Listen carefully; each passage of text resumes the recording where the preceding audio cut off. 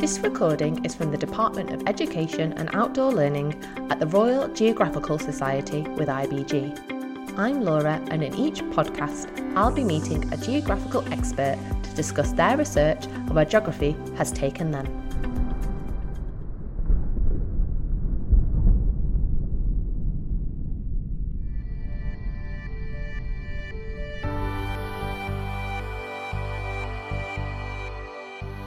The world of volcanoes has fascinated geographers for centuries.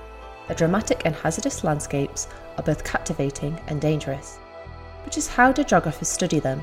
I'm Laura, and in this podcast I'm talking to Dr. Tom Pearing, a volcanologist in the Department of Geography at the University of Sheffield. We discuss his research into the monitoring of volcanic gas emissions and how new smartphone technology is providing affordable and exciting new data. So Tom, can you tell me when and how did you develop an interest in hazards and more particularly volcanoes? Well, I've always had an interest in the natural environment, but I developed my interest in volcanoes during my undergraduate degree at the University of Reading, and it was the modules I took there on those subjects which interested me the most, and I didn't really have an idea about what I wanted to do for a career at that stage, so I decided to continue on and do a master's studying the subject, and I ended up doing a PhD, which is great. I continue to study that now. So what was your PhD on? My PhD was on the gas emissions from Stromboli and Mount Etna. So they're both volcanoes on the Italian landscapes. One's an island and one's on Sicily. What is it particularly are geographers interested in volcanic gas and emissions, and how have they monitored them? The particular interest in volcanic gas emissions is that they really are the driver of the vast majority of volcanic activities. So to understand what a particular volcano may be doing at a particular time, we need long-term data sets to understand what the baseline level of gas emission is, what types of gases come out, and during eruptive periods how that may differ. So is there a change in the behaviour of how volcanic gas is emitted? Is there a change in the type of gas which is emitted from the volcano? And there are various ways that we try and measure these volcanic gases, and that's changed very broadly over the past few decades. So prior to the 1970s, everything was done very manually. So scientists would go up to the side of a volcano and they'd stick in their sort of tubes of plastic tubes, and they'll collect gases in little bottles, and they'd take them back to the lab to analyse later on to see what kind of gases were coming out. Later on, it's kind of developed into the more remote sensing side. So post-1970s, it was satellite-driven, but satellite-driven measurements can only get you so far because of the coarse resolution that the satellites produce. So that means essentially the size of each pixel is very large, so you can't get the resolution needed for volcanoes.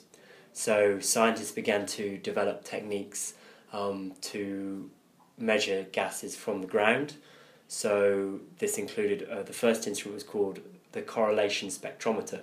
So essentially what this does is it measures the UV light coming through the atmosphere, and it takes advantage of one of the particular features of one of the volcanic gases which is released, which is sulfur dioxide. And what sulfur dioxide does is it absorbs certain wavelengths of ultraviolet light. So this is the light which we can't see with our eyes. And by comparing the light on a detector at wavelengths where the light is absorbed and where the light isn't absorbed, we can tell how much gas is within what we call our path length, so between our camera sensor or our spectrometer and the sky. And then we can build up a profile of how much gas is coming out of a volcano by essentially just walking or driving or flying underneath a volcanic gas plume. So that's how it was started.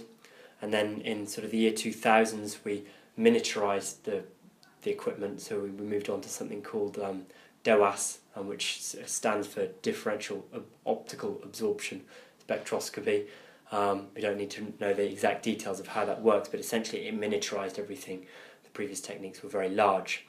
So now what I do is we use what we call ultraviolet cameras. So they're much like everyday cameras or your large digital cameras, but essentially they measure ultraviolet light. So they do exactly the same things as those earlier instruments, but we take images instead of moving up beneath a plume or flying beneath a plume. So what you've described there is kind of a clearly hazardous environment for research. But I'm wondering, what are the challenges of data collection in volcanic settings that are kind of social or economic in nature?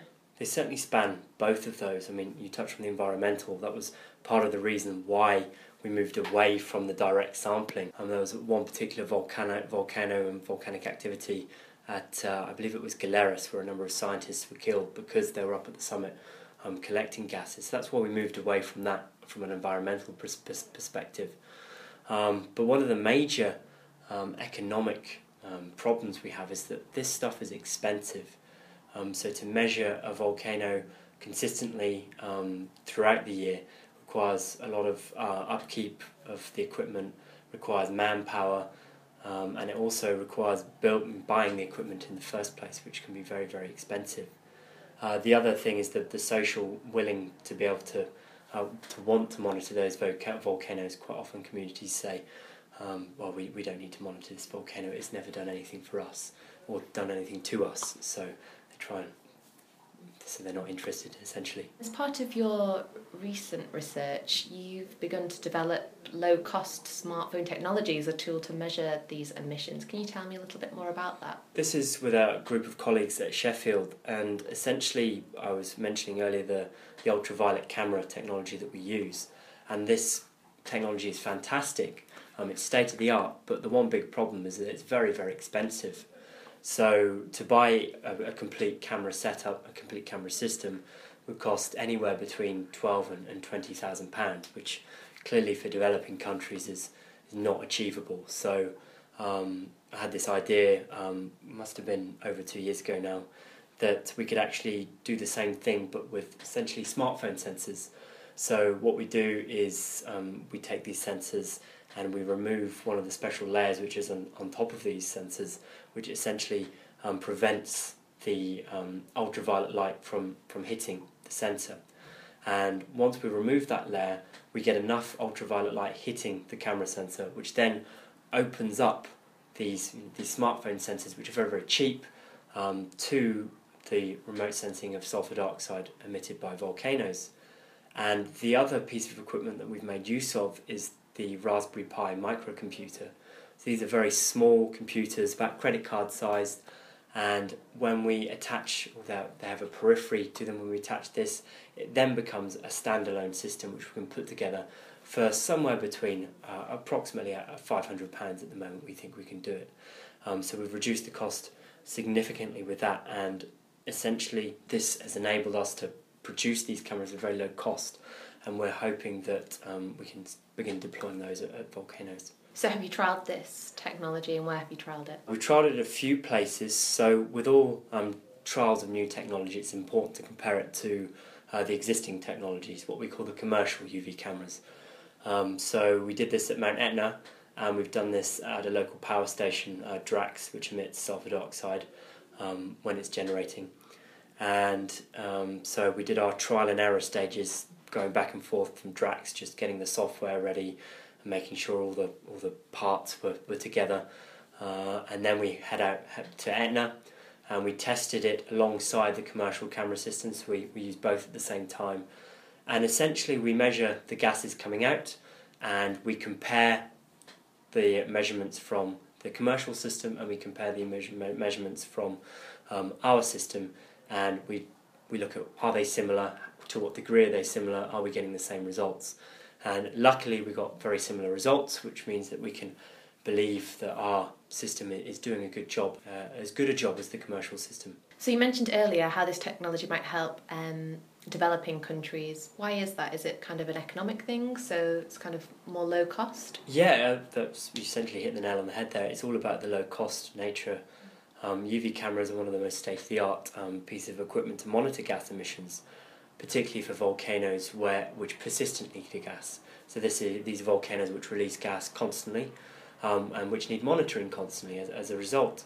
So by reducing the cost of essentially monitoring these gas emissions, we open up the state-of-the-art technologies to developing countries which couldn't afford £12,000 for a camera system.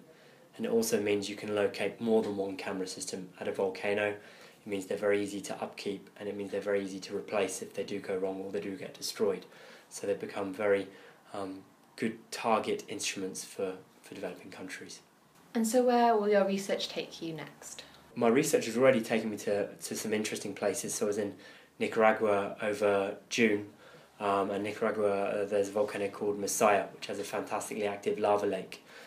So we took an upgraded version of this system there, and we've got all sorts of wireless connectivity to laptops to this system now, and it's we're trying to get automated processing working as well.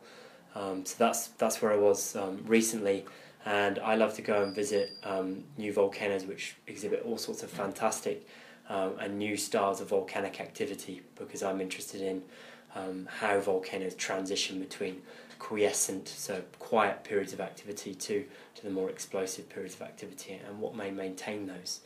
And to do that, we need to look at the gas emissions over time. So I'm hoping that research in the future will take me to more permanent installations at volcanoes to look at those more long-term trends. For more information on resources and CPD events to support geographical learning, visit www.rgs.org/schools or follow us on Twitter at @RGS_IBG Schools for the latest updates. This recording was supported by the Global Learning Programme. For more resources to encourage pupils' understanding of global issues and development, visit www.glp.globaldimension.org.uk. Thanks for listening.